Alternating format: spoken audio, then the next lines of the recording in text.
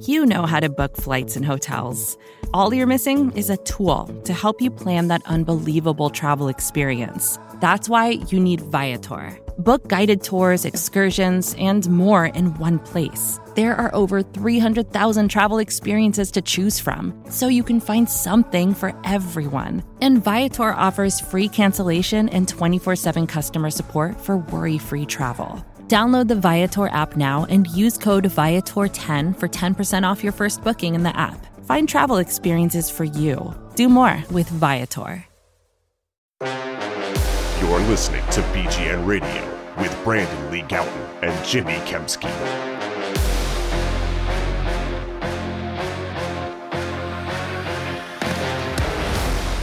Yo! What's going on, everybody? I am Jimmy Kempski from PhillyVoice.com, and with me, as always, on BGN Radio episode number 104, Brandon? Yes.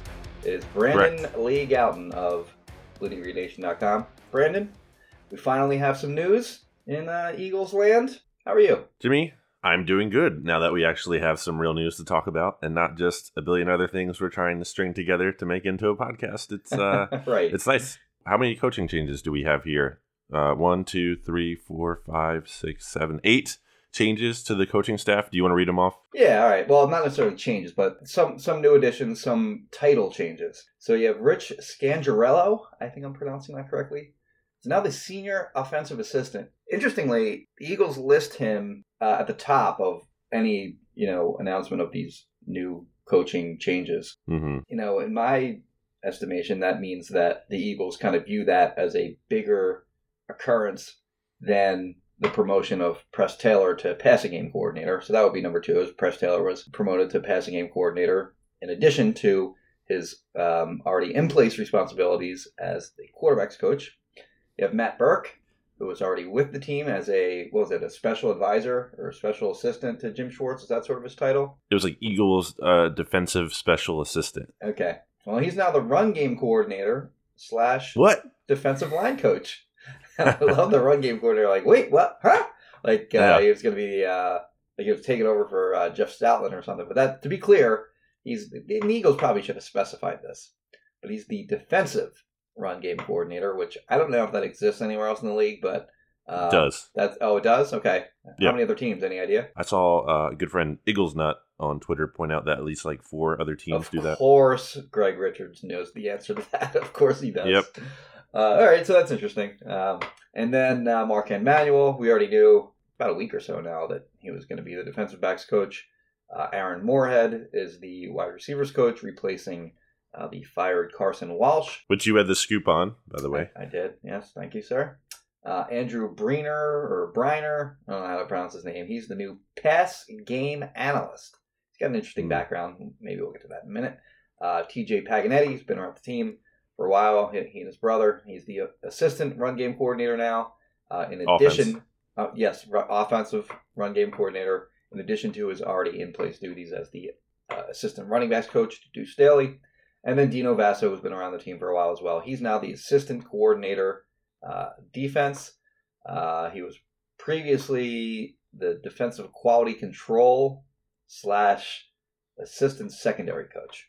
So, nothing too exciting there. Any initial thoughts just from like a 60,000 foot view on how, you view the Eagles off-season coaching change moves? I'm encouraged, I would say. The way this shook out was kind of weird initially in the sense that the Press Taylor news just broke first that he was being promoted to passing game coordinator. Right. It kind of seemed at the time like, okay, that was all the Eagles were going to do. It's like, all right, well, offensive coordinator search went dry and they were just going to promote Press and like that was going to be it. And if that was the case, that'd have been really freaking disappointing. And it's weird too, and we'll get into this a little bit more, but the fact that he's called passing game coordinator, like you had pointed this out, I believe, Jimmy, on Philly Voice, that's essentially what Mike Groh was. Like, right. Didn't Doug admit like that basically like what Mike Groh did? Like, it took him a while, but he did get there eventually. Yeah. He didn't want to admit it for a while, but he was asked pretty point blank. Like, I think it was McManus during a in-season press conference said, is it just essentially Groh's the passing game coordinator and Stoutland's the run game coordinator? And And Doug was basically kind of painted in a quarter there, and he was just like, yeah, I guess that's what it is. So Press kind of there's maybe an argument to be made that he has more responsibility now, and that he also has the dual title of quarterbacks coach. That's one of my biggest, I would say, concerns with this. Not in the sense of like, I know it's going to go wrong. I'm like freaking out about it, or that Eagles fan should be super worried. Like, that's just a question. I mean, I don't even know if it's a concern as much as a question I have. Like what is this structure? Like, who is really in charge of everything here? Like, as you mentioned, Rich Scangarello, coming from just having served just last year, as an offensive coordinator, and now he's being, listed as a senior offensive assistant. I had to just wonder, what exactly the structure is going to look like.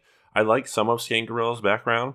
I think it's probably pretty important to start with him at the top. I mean, you look at what he did with quarterbacks so far, and I think that's important. I think bringing in someone who had a good history with quarterbacks, like, that's a big reason why I wanted the Eagles to go after Jim Caldwell, which they didn't, but they brought in a guy in Rich Scangarello who worked with Jimmy G, and Jimmy G had success, Jimmy Garoppolo, I guess I should say, under him. Obviously, Nick Mullins on the 49ers. Overperformed what anyone would have, reasonably expected out of him, for sure. He was he was an undrafted rookie free agent in 2017, and I think in 2018, so a year later, he went like 3-5. I think he had a passer rating in the 90s, for a UDFA quarterback. And he was their third string guy because he was behind Beathard in addition to Jimmy G. So, like, he played pretty well. And then Drew Lock played well at the end of the season. Sure. He went 4-1. The stats weren't like gaudy, but still, like, he clearly looked a lot better than the other quarterbacks that the Broncos were starting, Flacco and Brandon Allen.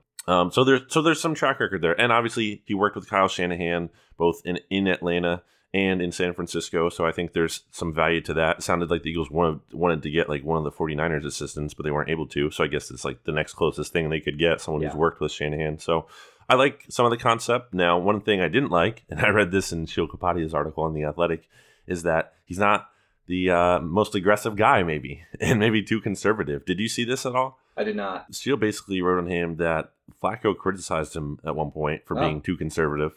Okay. You mean play calling wise, you mean? Yeah, play calling wise, yeah. That's a good OC job there, too, by the way, in Denver, because the head coach is a defensive guy. So he did have a desired offensive coordinator position there. He did.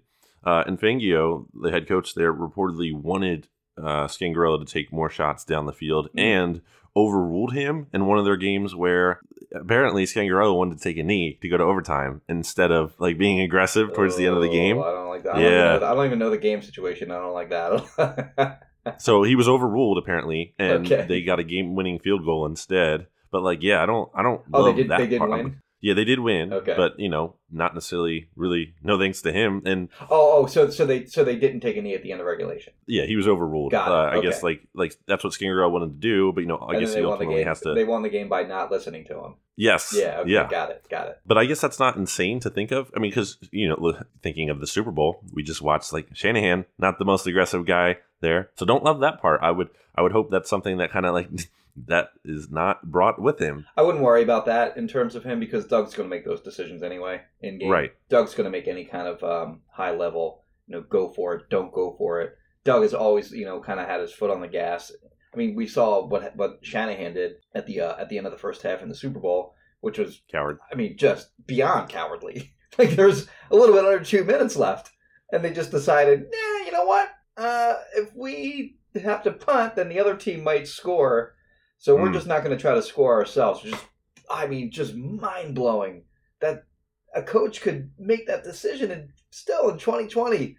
And obviously we saw what Doug Peterson did at the end of the first half in the NFC Championship game against the Vikings. And then even in the Super Bowl as well. We all know the history there. So I wouldn't worry about necessarily, Scangarello affecting Doug's aggressive play calling, which if you're not on board with that by now, I don't know what to tell you as far as Doug's aggressiveness.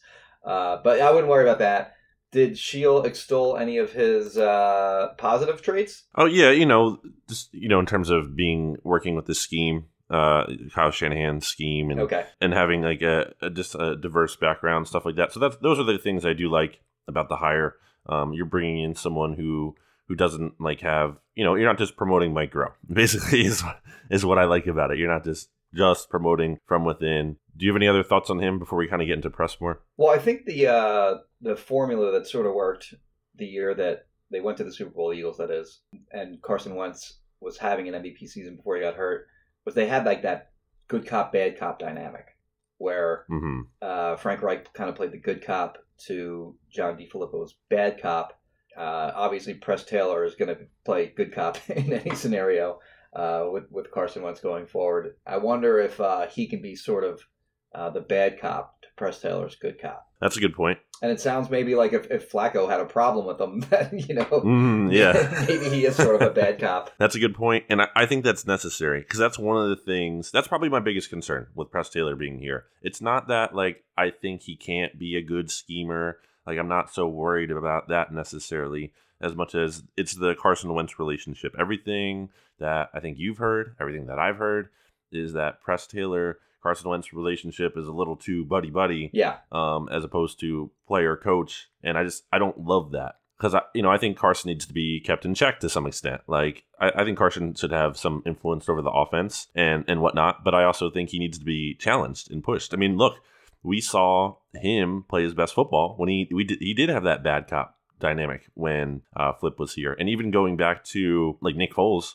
He didn't like Bill Lazor. That's what we heard, right? Yeah. But he played great under him. He played his best football, or some of his best football, at least under him. So I think sometimes that dynamic is good to have. I don't always love the idea like, oh, it's a good thing you promote Press Taylor because he's close to the Carson Wentz. Okay, like they need to have a functioning, work relationship, sure. But I don't want them to be like best friends and and not have the kind of the coach element there too. So that's kind of the only thing, I guess. And the other thing I would say about the scheming element with Press Taylor is like, all right, like how much of his ideas weren't being used before? Like what does this change? Like that's a genuine question, right? Because he gets credit for like the Philly special and whatnot, or like putting that into the Eagles playbook or having a role in that. So they clearly were using some of his ideas at the very least, and in an important way, seemingly.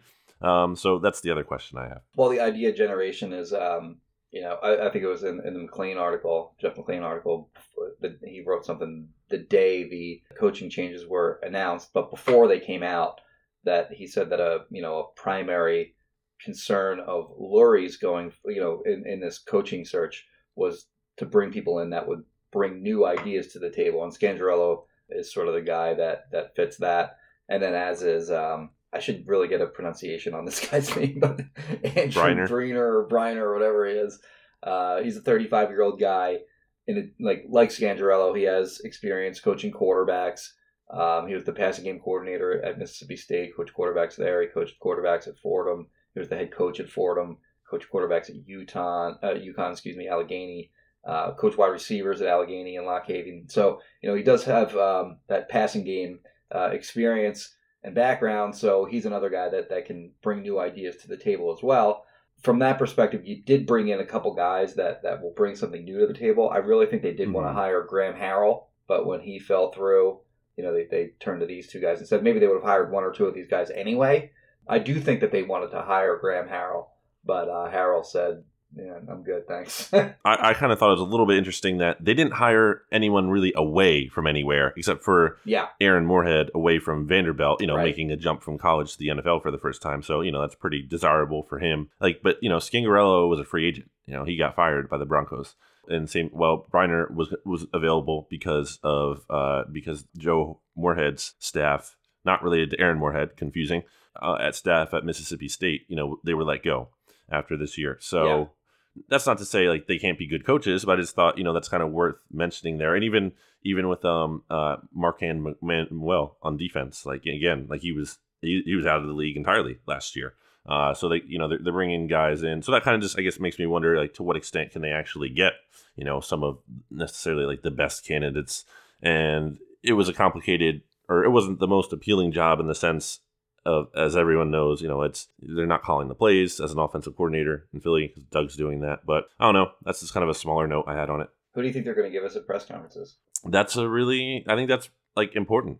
And that's telling, right? Isn't that telling? Yeah, it is. I'm going to guess it's Scangarello here if he's listed at the top and whatnot. Too. Yeah, that was my guess as well. I mean, he obviously had to do them last year as well, being an offensive coordinator, so he's got experience doing that. Yeah, I think it'll be him too. And you're right, it is telling because it is sort of indicative of how they see the hierarchy of the coaching staff. Yeah. Which is they already kind of revealed their hand on that anyway by placing them at the top of the list in all their social media and website and whatever announcements of the coaching changes. So that's another interesting thing I kind of mentioned earlier. I wonder how the structure is going to work. Now, I'm not saying this is the same thing at all, but do you remember when like Jason Campbell was Washington's starting quarterback? Yeah. Mm-hmm. And I think it was when Jim Zorn was there. I remember they would show this graphic every week of this like super complicated. Remember that? Well, that was on play calling where like it goes to the booth and then it goes up to a satellite. It goes to the White House. It like they had it cross-checked in Australia, and then it got to the offensive coordinator on the field, who then relayed it to Zorn. Zorn used Morse code to the quarterback to Campbell, and then Campbell would call the play, and then the play clock would expire. Yes. So again, I'm not saying that's the same thing here because Doug clearly calls the plays, but I kind of just wonder like the machinations of and the power structure of it all. I guess like we're kind of seeing here that Scangarello is on top, but at the same time, again, Press Taylor is having that same passing game coordinator role that Mike Groh had.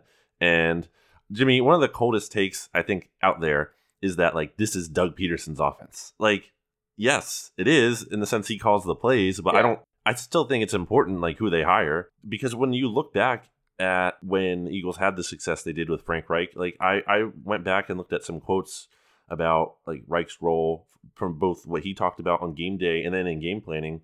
And a big part of that process was Reich like filtering information from all the position coaches. He was literally doing his job, like coordinating the offense. He was coordinating from all the different position groups because, the Eagles seem to rely on a lot of collaboration. And he would filter that information to Doug, and I guess kind of give him the best of it, or, give him strong recommendations to go off of. So, I still think that's important. And I guess we're going to see Scangarello do that. I'm guessing that's how it's going to be. So that would be interesting to see. And with Doug, like one of his greatest traits is that he doesn't have an ego. So he does welcome outside ideas from all over the coaching staff and elsewhere, and from players and whatever. So when you have that kind of coach, you want a heavy stream of ideas coming to him, as long as he's open to it. So you're right. Like certainly it is his offense.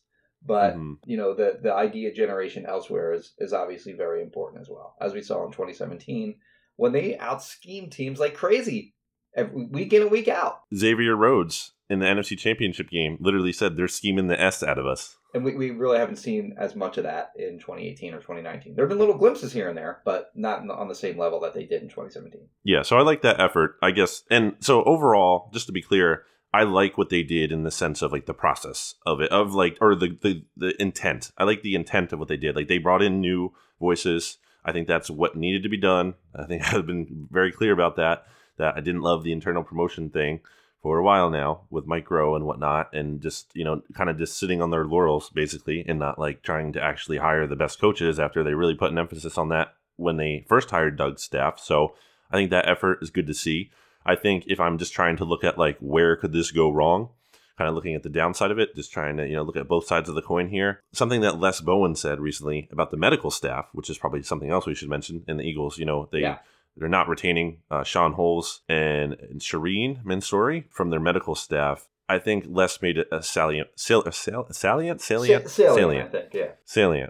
point here when he said, I think I've said this before, but the more people the Eagles added to their training/medical operation, the more problems they seem to have. Sometimes lines of communication and authority need to remain simple and clear. And it kind of just made me think like, okay, this could kind of apply to the offense too. I would hope that, they have a structure in mind, and I'm sure they do. I'm not sure they're going into this blind, but I just wonder like, how, because you have to, you as a team can have the structure in mind, but you also have to, you hope the people adhere to it, and no one's like, trying to jump or overstep their bounds and whatnot. So I guess that's just something to keep an eye on. So they're going with the notorious BIG approach to the training staff, which is mo trainers, mo problems. Maybe. Sorry, that was terrible. All right, well let's take a break. But before we get to the break, and I forgot to mention this at the top of the podcast, we do have a giveaway. We were going to give it away on this episode, but I am thoroughly unhappy with the number of reviews that we received after we revealed this giveaway during the last podcast, and admittedly so. There was no news going on, so I don't know what our numbers were for that podcast, but they were probably down from the regular total that we're used to. So now that we have some news, there's probably some more people listening. But we have a Kelce Brothers Bobble Head where they are high-fiving. It's also maybe more of a, maybe it's maybe a better prize now too, now that Definitely the Chiefs is. have won the Super Bowl. But it's a Kelce Brothers bobblehead, high-fiving, whatever. It's actually, so they sent it to me for free. They are selling for like $60 with like $8 shipping. So, they're worth $68, I guess. You maybe think of it that way. There's only 1,000 of them.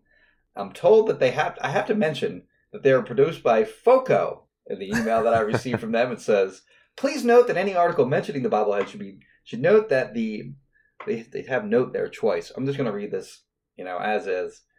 Please note that any article mentioning the bobblehead should note that the bobbleheads were manufactured by FOCO. So there you go, FOCO. Good job. I will send you this bobblehead if we'll pick a winner at random if you review the podcast online, good, bad, or indifferent. And we'll pick one at random, and I will send that bobblehead to you. We'll confer with you offline somehow that you are the winner. We'll get your address. We'll send it out. Actually, how did we say we were going to do that the last time? Do you remember? I'll figure it out. The bottom line is review the podcast, and you might win a Kelce Brothers bobblehead. All right, Yeah. Brandon? Back after this. This episode is brought to you by Shopify. Whether you're selling a little or a lot, Shopify helps you do your thing, however you cha-ching. From the launch your online shop stage, all the way to the we just hit 1 million orders stage. No matter what stage you're in, Shopify's there to help you grow. Sign up for a $1 per month trial period at shopify.com/special offer, all lowercase. That's shopify.com/special offer. Back here on BGN Radio, talking Eagles coaching staff changes and I guess other little things along the way. Jimmy, we talked about Scangarello, we talked about Press Taylor, and we talked about Andrew Briner, too. Aaron Moorhead, I guess we should probably get into him before we move over to the defense, especially because you got the big scoop on this. I think this is an interesting hire in the sense of any wide receivers coach the Eagles hire is interesting because they have not lasted more than 1 year since Bob Bicknell, when he was the last guy to last more than one season. Can you rattle off the 5 before Moorhead? I can. So it was Bicknell, 2015. Do you have it in front of you right now, or are you really going? No, Okay. It was Greg Lewis in 2016. It was Mike Rowe in 2017. Obviously, he didn't get fired. He got promoted. So he was still on staff. And then it was Gunter Brewer in 2018, and then Carson Walsh, unfortunately, in 2019. I had that Gunter Brewer scoop, too, a couple of years ago, but I was asked not to report it until he had a chance to tell his players that he was leaving. Yeah. And then as soon as he told his players that he was leaving, one of the players told somebody else, and they reported it like 30 seconds before I did. And I was so mad. And I had to go back into my story and say, like, so-and-so had it first. And because I had it for a while. Like, I had it for, like, hours. But I just was waiting for him to tell his players. Woe is me. Relatable. A lot of people can relate to this.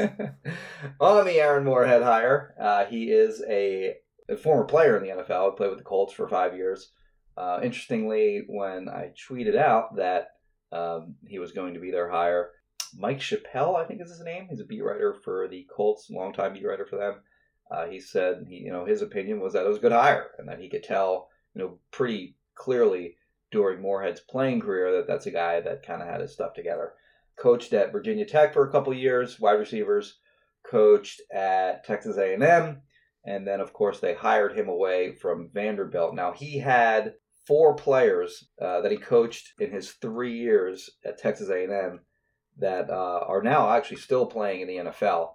And they are Josh Reynolds, who was a 4th-round pick in 2017, Ricky Seals-Jones, who's a tight end in the league now, but played wide receiver at Texas A&M. He went undrafted in 2017, but is still in the league, and I think he actually plays a little bit too. Christian Kirk, good player for the Cardinals, who was a 2nd-round pick in 2018. I actually really liked him for the Eagles. And Damian Ratley, a 6th-round pick in 2018. So, and then at Vanderbilt, he also coached another guy who's probably going to get drafted in the 2020 draft, a guy by the name of Collegio Lipscomb, who competed at the Senior Bowl. So, he's got no huge names there, but part of that is who they're also recruiting. Didn't have anyone out of Virginia Tech that made it to the NFL. But he's, again, Virginia Tech 2013, 2014, Texas A&M 2015 to 2017, Vanderbilt the last 2 years, and now he comes back in the NFL where he was a player. I think it's a good hire. How about you? I think it's a good hire in the sense of you look at the development, and I think that's certainly a focus the Eagles really need to care about, considering, they have to figure out how to get something out of JJ Arcega-Whiteside, ideally. And obviously whoever they draft this year too, probably multiple receivers.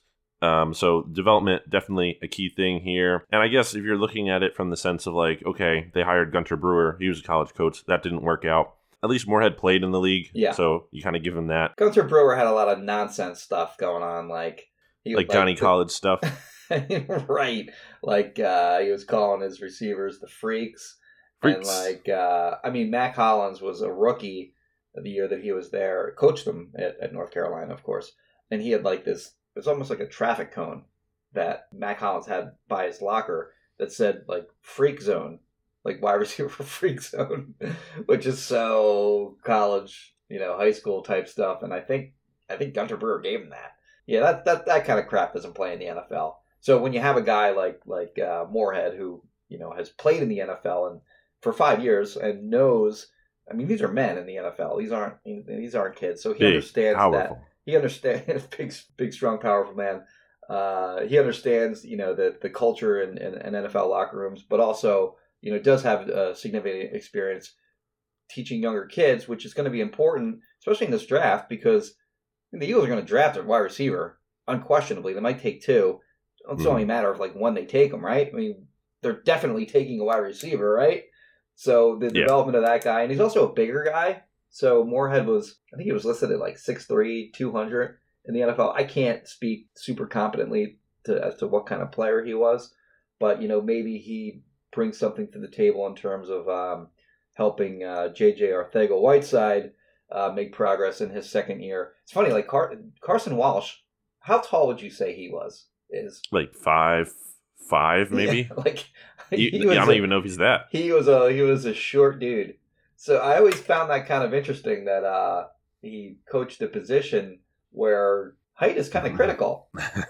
Maybe not critical, but it's certainly advantageous to be a tall receiver. And, they had enough, most of the receivers they have are, sort of guys that should be using their size to an advantage when playing the football. And I can't imagine he'd, be great in teaching that kind of stuff, because he's a small dude.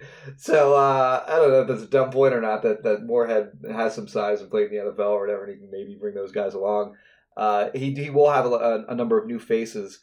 We talked about this with Marquand Manuel a week ago, in that there's going to be changes to the secondary, so he's going to have sort of his work cut out in terms of getting all those guys on the same page, and that holds true to a lesser extent with Moorhead, who's going to have all these a number of new faces, whether they be through free agency in the draft, and he's got to get them on the same page with the quarterback. The other thing I will say about Moorhead is he has big eyes. I don't know. I'm sure you've seen. He just has you're gonna have to make a gif like you did with Dave Phipp, Eagles special teams coordinator. I feel like you're gonna have to do something with that. Phipp and Moorhead are gonna have they're gonna have the best staring contest in NFL.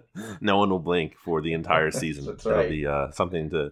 The one last thing I'll say on Moorhead is that, actually, serious note, is that Mike Groh had a role in the offense as the wide receivers coach. He specifically helped with third downs in 2017. Yeah. That was a big thing and part of why he got promoted. So I guess it's kind of just another more college experience. Kind of maybe, I don't know if Moorhead will have quite the same role, especially because all these new guys they're adding. But just seems like another guy who might be able to bring some kind of new ideas to the table. So why not? I guess that's a positive too. Yeah, I wonder if they'll use him in that way, but that is an interesting point. Yeah, and maybe they won't, but I just, it's just another thing to think about. And then I guess really the last one offensively is minor, I would say, to some extent, is the TJ Paganetti promotion that we talked about. He was previously just the assistant running backs coach, but now he had assistant run game coordinator added to his title, which is I think it's a little interesting because isn't Deuce kind of that already behind Jeff Stoutland? Obviously, Deuce Staley has the assistant head coach title. There were no changes to his title throughout all of this, so I don't know. No thoughts on that. Paganetti is in the headset with Doug on game day. I think it's Ryan. I think his brother Ryan is the guy that's up in the booth. That's radioing down to Doug, or not radio, but telling him not to challenge. Yeah, they kind of anticipate. He kind of anticipates situations like it's 3rd down and 10 or something like that, and he sort of talks with Doug, like, okay, if we only get 9 yards here, we're going for it on 4th and 1. Like he kind of goes over those situations with Doug, so that he can kind of figure out play calling and whatnot during the course of the game. So that's his brothers, TJ Paganetti, famously picked out the music when Chip Kelly got to town. Remember that was a big thing when Chip Kelly got hired and they had like the music during practice and everyone was like, wow. Yeah, people were tweeting amazing. Each song. And I was one of them, so I'm not making fun because they're like, I was definitely one of those people too. Like, wow, this is cool. They're playing music there. Practice is awesome. That's how you talk back then. In fact, actually, one of the things that helped me get a job in the NFL was I did a video of a day in the life of an Eagles blogger set to Chip Kelly's music, practice music playlist, which I watch now and cringe a little bit. But at the time, it was funny. Everyone go look up that video. Yeah, he was the guy who picked out that music. And one thing I loved about that music was he timed it up. Like he had like appropriate songs for whatever they were doing during practice. Yes. So, for example, when they were punting, when Donnie Jones was punting, they would play "You Dropped a Bomb on Me." So like Donnie's punch would go up like during that song, it'd be like. It was awesome. like if he has that level of detail in his job as the assistant run game coach and whatever assistant running backs coach, if he has that kind of if he puts that kind of detail into the detail that he put into picking out songs, the Eagles assistant running backs coach job is in good hands. That's good to know. I'm super encouraged after hearing that. Flipping it around to the defense, Jimmy, Matt Burke, who, again, joined the Eagles coaching staff last year after getting fired as the Miami Dolphins defensive coordinator, and who had previously been with Jim Schwartz in, I both believe, Tennessee and Detroit. Yes. So both stops there previously for Jim Schwartz. So they have a close connection. A little interesting. We kind of talked. We don't have to get super into this. We mentioned this, I think, on last week's episode that it was looking like Burke was going to get promoted to that spot of defensive line coach, and he's never had any experience there. He's only previously coached linebackers, in addition to being most recently a defensive coordinator with the Dolphins before joining the Eagles staff last year as a special assistant. So a takeaway I would have with Burke, and then adding Manuel as well. These are Jim Schwartz guys. Manuel played for Jim Schwartz in his final NFL season with the Lions. They're both defensive coordinators. Manuel was the defensive coordinator for the Falcons. Yes. But I think the Schwartz thing, I think there's that's not a coincidence. And sure. So a bigger point here is how many of these people are Doug Peterson really adding? How much say does he really have over this staff? When you've also coupled in that we got asked point blank of Grow or maybe I think Walsh was. It was both. I think it was Grow and Walsh. Elliott asked that if Grow and Walsh would be back, and he said point blank, they'll both be back, and the next day they were fired. So you factor in that, and then that these two guys are both clearly Jim Schwartz hires, and I don't know how much Doug really. I don't know how much say. I wouldn't say that. I don't know if I'd go so far as to say that he doesn't have a say in the coaching staff, or he doesn't have a prominent say. But I think when Schwartz is putting, said I want these guys, Doug's just probably like, fine, got them, Mm-hmm. But in terms of Grow and Walsh, that seemed a little bit more like some people above his pay grade were like, I don't know so much, Doug. I think we're going to get rid of those guys. And I guess you would say that Grow and Walsh getting promoted were probably more of a Doug thing, right? You would say probably. I would say so. Yeah. I would think Doug would really want to keep his, obviously, like we just said, how he wanted to seemingly keep those guys. Probably also wanted to promote them in the first place. So they lost Reich pretty late in the process that year. Because, the only reason he got that job was because Josh McDaniels. He backed out of that Colts deal. So that happened pretty late. I think that may have even happened into February. Yeah, because it was after the Super Bowl. Yeah, they had a little bit of unluck there. But I think that factored in. And I think that factored into the idea of promoting somebody as opposed to bringing him from the outside because everyone was already hired by then. So, but yeah, I would agree that I would agree with your sentiment that may not be Doug making all these decisions. I also think there was talk that Burke, like Corey Unlin, wanted to bring Burke to Detroit. So I think I guess the Eagles felt pressure to kind of promote him, and also subsequently get rid of Philip Daniels, their former defensive line coach, in the process to make that room for him. So I just think it's an interesting note. Jeff McLean had that story during the 2019 season about how Jim Schwartz does have a lot of power in the organization, specifically as it relates to personnel. He was talking about, I think, in that McLean article, and I think it's clear in coaching too. So, and it is Schwartz's 5th season here, so he's been here for a while now. Again, just think it's worth noting. Anything else to you, I guess, that stands out about any of these coaching hires? No, that's probably about it. Okay. But yeah, on the whole, I would say I would give it like a cautious 1 thumbs up. 1 thumb up. I think that's a good way to put it. I think the intentions were good ultimately, and I think for not being able to I'm sorry. We got to cover the lack of a promotion or anything at all for Deuce. Yeah, well, yeah, I mentioned that. I said he's the omission. They didn't do anything with him. They didn't adjust his title. It seems pretty clear that Deuce does not have upward mobility here with the Eagles. Like, unless Doug, something happened to him, God forbid. Like, right. I mean, that's the only way I could see something happening, because he's not. Yeah. So yeah, it's not great for Deuce. So I said cautious 1 thumb up. Where are you? Yeah, I'm thinking about there. I'm not like, if I'm looking at this from an Eagles fan perspective, I don't think, and just kind of gauging the temperature from the comments on bleedinggreennation.com and Twitter and everything, I think some people are kind of a little too like, who are these guys? Like, I've never heard of them. And that that right. doesn't mean everything. Like, you don't necessarily have to hear of them. Like, was anyone really excited when the Eagles added Frank Reich? And the answer is no, because I remember. Did anyone know, like, that 49ers defensive coordinator that everyone loves? Did anyone hear of him before he got hired? You can't just go on name recognition, is my point. I like that they tried to add new ideas to the offense. I think that's really the most important thing. Defensive hires, I honestly really don't even care about a ton. I think because the offenses is clearly has been such a big issue for this team, and look, like, none of this matters if they don't get the right players, which we'll get into in the next segment with Howie here. But like, they have to get the players. Like, you can't just hire Aaron Moorhead, and they don't draft the right talent, a wide receiver, and expect good things to happen. Like, they got to get the talent here. I think the coaching that they assembled is good enough that if they get the right talent, it should click. That's how I feel about it. Okay, let's move on to Howie. We'll want to take a break, and then we'll get into that in our final segment. Back after this. Back here on BGN Radio, Brandon Lee Gowton and Jimmy Kempski talking to you, Eagles fans, about the guy who is in charge of the team and is going to be making a lot of key decisions this offseason for the Eagles, who have a lot of work to do. Howie Roseman. Jimmy, I think this is an important thing to talk about, because when you're talking about the magnitude of this offseason and all the things the Eagles need to address, like, there's a lot of pressure on Howie. And look, Howie himself set the table for it and I think he did a good job, to be fair to Howie. Yes. I think he did a really good job of outlining, like, okay, we need to get younger. And he also was realistic about how he hasn't been good enough. And I think that's kind of been a point of contention for some people. But I mean, he said it himself. Like, he's like, I have not been good enough the past 2 off seasons, and I think that's apparent.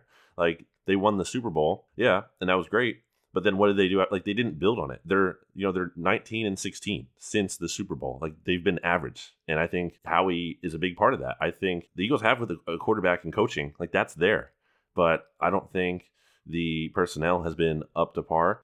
So I did a poll on Bleeding Green Nation, Stay or Go, and Jimmy, you did one on Philly Voice as well. So it was 81% for me in the Stay poll, which is down from 97% at this time last year. And you said what, like 70%? Yeah, it's just a coincidence I happened to do that this morning. We're recording this on Friday, by the way.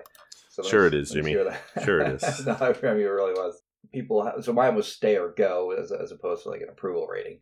So people had him as 76.8% stay. So, there's about a quarter of the people that are unhappy with Howie.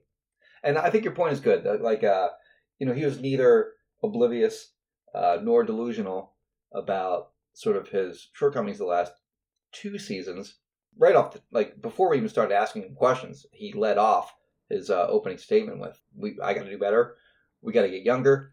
And the team's injury history is not good, obviously. And part of the reason for that injury history is because the team got old. So, that's the kind of things that we've been criticizing the team for all year, really. And he he also sees it, which is a good sign. You know, you look at his 2017 offseason, like everything worked. The draft wasn't great, but everything that he did that offseason worked. And then like the last 2 years, you know, not so much. If we were like doing should we do maybe a quick on the spot 3-round mock draft of the worst things that he's done as a GM? Well, you have yours lined up. I do. So this is why you want to do this. Why don't you just go through yours? All right. So the 3 things that I had were he's traded away too many picks, in my opinion. Like they've only made 10 picks over the last two drafts. So and that's tied for fewest in the NFL, right? Right, the Titans. And then I mean there are teams that have had over 20. So they have fallen behind. Like when you look at the number of like, you know, core building block type players that are under the age of 25 on the team, what do you got? Like Miles Sanders, Dallas Goedert. Is that it? Like, you know, like I remember ESPN did that article last year and they ranked the Eagles last in that article, like of under 25 talent. So that's a problem. And they have 10 picks this year, as Howie noted, and they got to hit on some of those. But more importantly, they have to make those picks. Make the picks. They have to make the picks. You know, the one trade that I think they've gotten hammered for the most, and rightfully so, is the Golden Tate trade that they made in 2018 at the deadline for a 3 for basically what was going to be an 8-game rental plus whatever they did in the postseason. And then number 2, I had the selection of J.J. Arcega-Whiteside and the subsequent Alshon Jeffrey contract negotiation. I think those 2 things are kind of connected.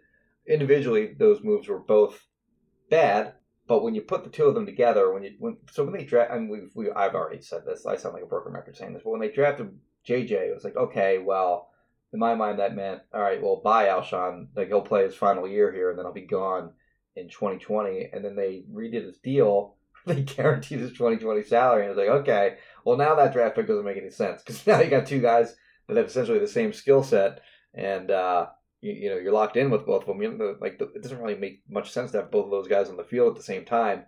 And Doug even said like they both play the same position, so JJ wasn't getting on the field instead of other players when Alshon was still healthy. I think that was a big misfire. Like those 2 things combined was the drafting of him and then also re-upping Alshon. Re-upping Alshon on its own was also a really bad move, but the 2 of them together made it especially bad.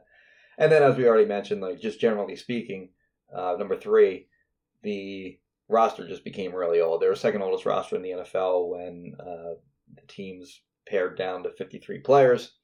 And the old guy market really worked for them in 2017 when they signed guys like Chris Long, like Garrett Blount, et cetera, et cetera. But it really fell apart when they became reliant on that. And I get it. Like I understand that like they were sort of I guess cashing in on they were trying to cash in on market inefficiency, an undervalued market, yeah. And it just didn't, and it worked that first year, but in subsequent years, all those guys were getting hurt, sort of predictably, and they were underperforming because they were kind of in their decline in their careers, and it was just an over reliance on that strategy. I think it worked for 1 year, but you can't keep, in my opinion, you couldn't keep going back to that well.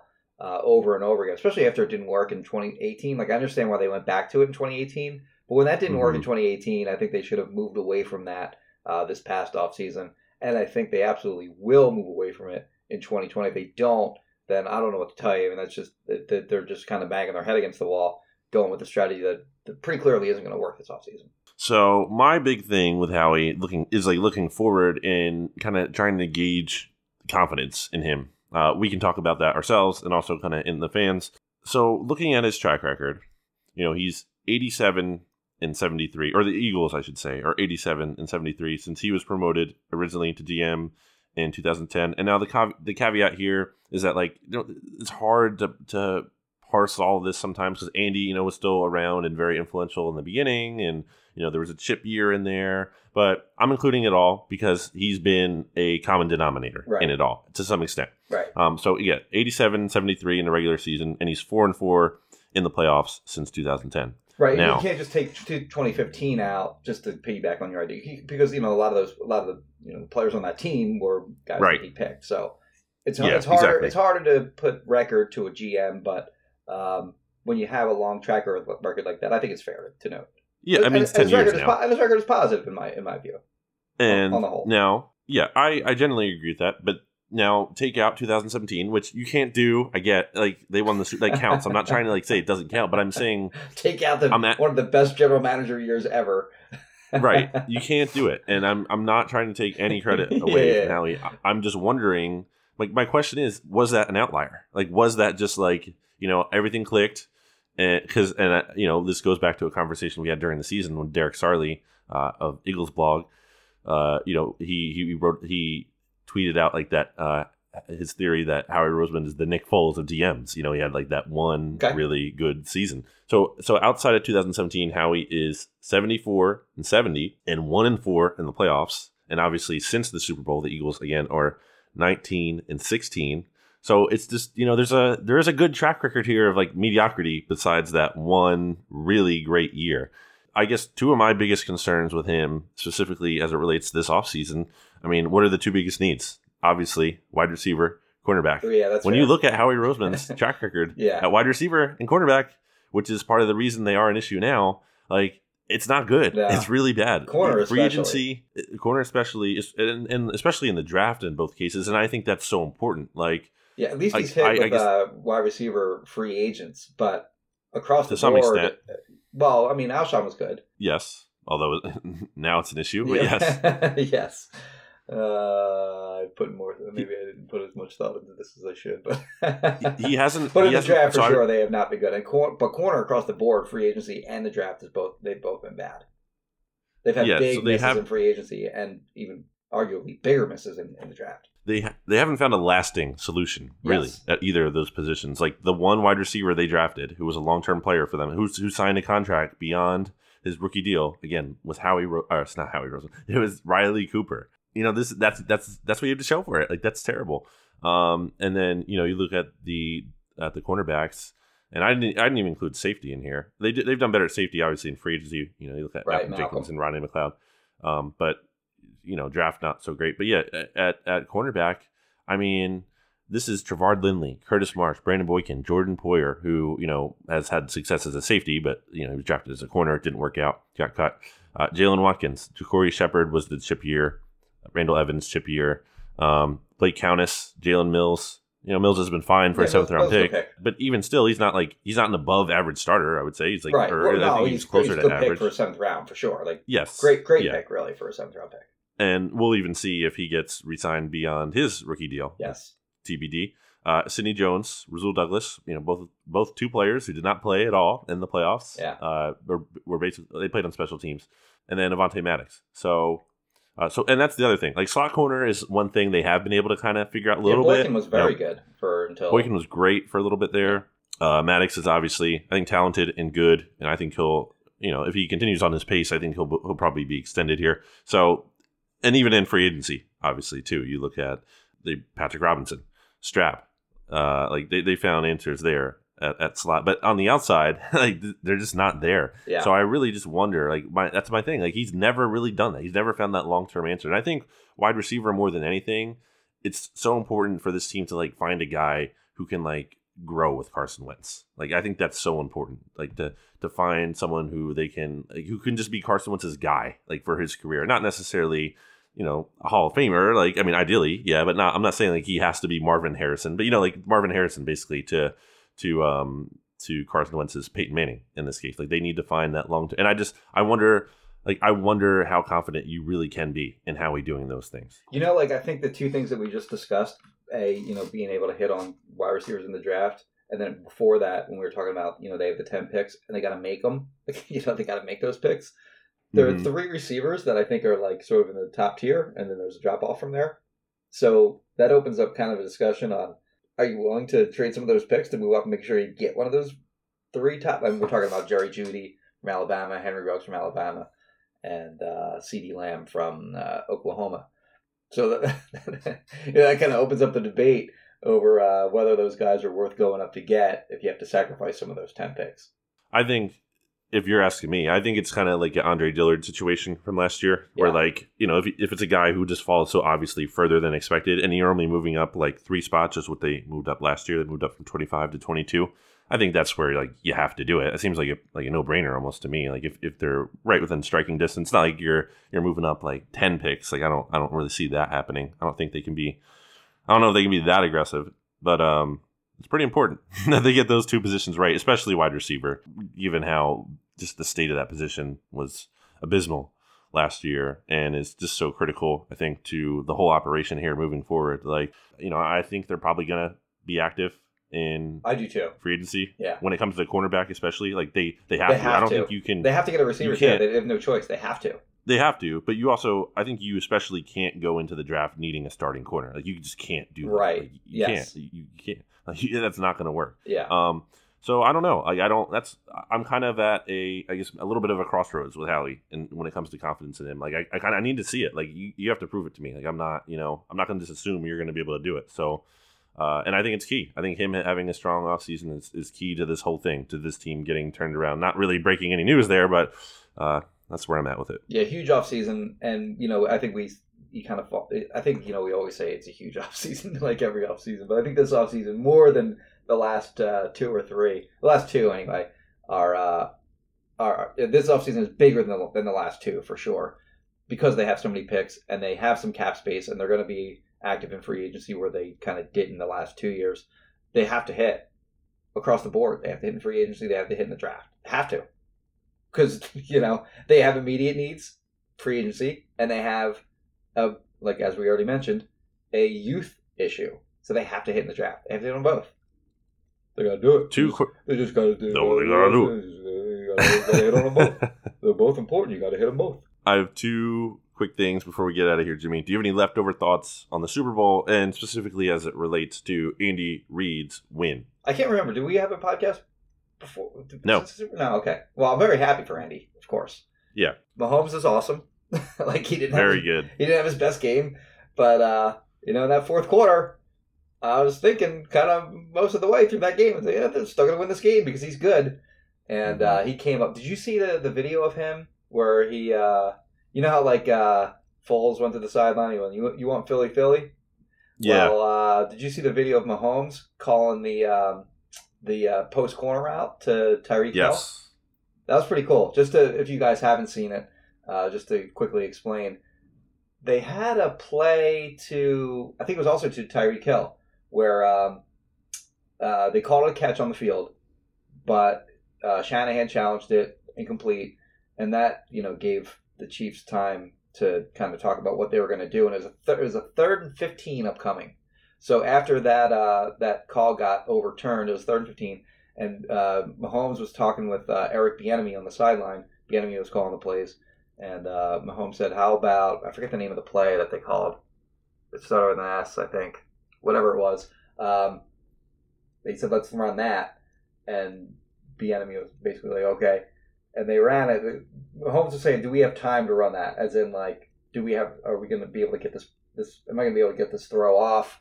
Because the play essentially requires like 3 or 4 seconds of time for the routes to develop. But he called that play, the play that they hit big down the field, not the one to Watkins down the sideline, but the one that was deep down the field. And the throw that he made on that play was crazy. Like, I remember thinking it was a good throw during the game, when they actually showed how far it went and like how his feet weren't totally set and he was getting hit as he threw it. Really just an incredible throw. Like, he's the best player in the world right now. It's pretty good. He's not too bad, I would say. So same thing, obviously, happy for Andy. So, like, growing up as an Eagles fan, I kind of had a complicated relationship with Andy Reid, I would say, because, like, he was just kind of the coach when I became a fan. Like, it wasn't like we both started this together. Like, he was already there. Yeah. So, like, the attachment level wasn't necessarily the same to me. Like, I wasn't like the biggest Andy defender when he was here, but I'm happy for him. I thought it was good to see. He just deserved it. It was like, just do it already, Andy. It was time, and he did it, got it done. So, good for him. And the final thing I have here, Jimmy, before we wrap up, real quick here, is your disastrous take on ice cream. You put out these ice cream rankings. I didn't even want to look at it again, because I was just like, someone sent that to me. Sorry, I'm forgetting who it was, on Twitter though, and they're like, "You guys need to talk about this in the podcast." And I was like, I don't even want to look at this list. Like, I glanced over it once and I was like, what is happening? I don't even know what's going on here. Like, what is this amalgamation of just, I don't even know what I was looking at. What's your problem with it? Well, first of all, the biggest problem to me personally. No, A lot of people. I didn't know there were so many chocolate. Breyers. I didn't know there were so many Breyers haters out there because I had a I don't even know if Breyers product #1, and people were like, "Breyers is trash." I don't understand that at all. I mean, maybe I grew up on it, so like maybe that's why I like it more than others. But people were like livid that I had a Breyers product #1. I have Breyers Vanilla Fudge Twirl as #1, which is awesome, frankly. And you're a terrorist if you don't think so. there was no mention of my favorite flavor, so obviously that made it a bad list, which would be like where's the love for peanut butter, like chocolate peanut butter? That's the best flavor combination. That's in America. No, it's not. Never mind. See, I think it's caramel. That's a fair point. I like peanut butter too. I gotta look up the ingredients of America. So I had Americone Dream #2. Americone Dream is that's the Stephen Colbert one. How do you feel about a Choco Taco? They used to have those in the Eagles press box, by the way. That's right. I was never there for that though. But they're okay. They're all right. You know. Yeah, they're all right. What about Chipwich? I had one from like that same family because that's a Good Humor product, I believe. Mm-hmm. So #3, I had a Good Humor chocolate eclair bar. They're pretty related. The Choco Taco and that bar. Right. Americone Dream, by the way, is vanilla ice cream, with fudge covered waffle cone pieces and a caramel swirl. I mean, come on, please. How do you not like that? I do agree that peanut butter is missing. Yes, I think that was the biggest from my list. thing Not from American Dream, but from my list. Right. That's fair. Anything else, Jimmy? That's a fair critique. One thing I also will mention about the Chiefs, by the way, like they were like my let's just be honest. I was an Eagles fan when I grew up. Like I don't know why you get into this business without being a football fan and having rooting interest in one team growing up. But I was an Eagles fan growing up, and sort of when I was a kid, I'd have that sort of secondary team whenever like the Eagles were crappy and like they were done for the year, and that secondary team was the Chiefs because I liked Christian Okoye, the Nigerian Nightmare, and I liked Derek Thomas, and I would use them in Tecmo Bowl. Yeah, I like those two players a lot. Derek Thomas died, but Christian Okoye used to just like run people over, and in Tecmo Bowl, like guys would come up to him and they'll just fly right off of him. Like it was awesome. So they were sort of like my secondary team. Like I don't root for them or anyone else really now. I remember back in the day, like rooting for them to win, and they had some like really bad, like disappointing losses in the playoffs, much like the Eagles did in the early 2000s. Chiefs had a lot of those as well, where they were, the 1 seed or favored to make some noise in the playoffs, and then they never did. And then even last year, they would have gone to the Super Bowl had like D Ford not jumped off sides. So it was, in addition to seeing Andy Reid get over the hump, like I sort of had a pretty good knowledge of Kansas City's history in terms of disappointing defeats in the playoffs. And it was good to see that city get over the hump as well. Did you see their parade, by the way? It was weak. It was weak. It was like they showed one shot of like in the beginning where like the car jumped the guardrail or whatever, and did you see that where the cops like corralled this car? I saw it happen. Yeah. Okay. So for whatever reason, I wasn't really focusing on that. Like I was looking at the crowd there, and the crowd there was like 10% of like any point along the Eagles parade route. Like even like the areas where there was maybe a little bit of a break in terms of mass amounts of people, it's still just paled in comparison to the Eagles' entire parade. I remember how did you get to the? Did you go to the parade? I don't remember. I did. I actually stayed over. So I took a train down. You were in the media area for that? No, I took a train down to the city the night before the Super Bowl, and I stayed over with James Seltzer, good friend, and we walked up to Fridays. Okay. Right along JFK. Okay. Because WIP was set up there, and I was hanging out with them, so I got to watch the parade from up there. So you had some space to like walk around and stuff. Yeah. Okay. Yeah. So like I was in the main media area, like in front of the Rocky Steps, but like before we got there, we took a bus from the NovaCare complex all the way up Broad Street, basically the parade route, all the way up Broad Street to the Rocky Steps. And this is before the parade was even like set to start for like another couple hours, and there were people lined up. Like it was packed already, like 3 hours before the parade was even going to start. And like I'm like, I remember like, it was like those old bus windows where like you push the two things in and then you pull it down. You know what I'm talking about? So like it was one of those. Like I'm hanging out the bus and like, well, I guess like people saw the buses and for some reason they confused that maybe for like, oh, there might be players in there. So like, they're cheering at the buses or whatever. And like I rolled down a window, I'm like, give me a beer. Like people are like just throwing cans of beers to me. So yeah, like it's funny because like I'm sitting like right in front of like Ray Dinger and he probably thinks I'm like crazy on this bus. Well, he's right. But yeah, even like 2 or 3 hours before this parade was going to start, like it was just so packed along the entire route, and to see like the Kansas City, and like Kansas City obviously doesn't have the number of people that Philadelphia does. And I don't know how compacted I don't know how long their parade route was or anything like that, or how much time there was, in the shots that I saw until the parade was going to start. But the number of people there, I mean, it was like nothing by comparison. This has been BGN Radio. I have been Brandon Lee Gowton. You can follow me on Twitter at Brandon Gowton. You can read my work at bleedinggreennation.com. That has been Jimmy Kempski. You can follow him on Twitter, Jimmy Kempski. Read his work at Philly Voice. You can win a bobblehead if you leave a review and a rating of BGN Radio podcast here. So give us a review, and you can win that Jason Kelce / Travis Kelce bobblehead, and we will have a winner for you by the next time we do our podcast. So make sure you listen to the episode next time to see who the winner is. And until then, this has been BGN Radio. We'll talk to you next time. Goodbye, everybody. BGN.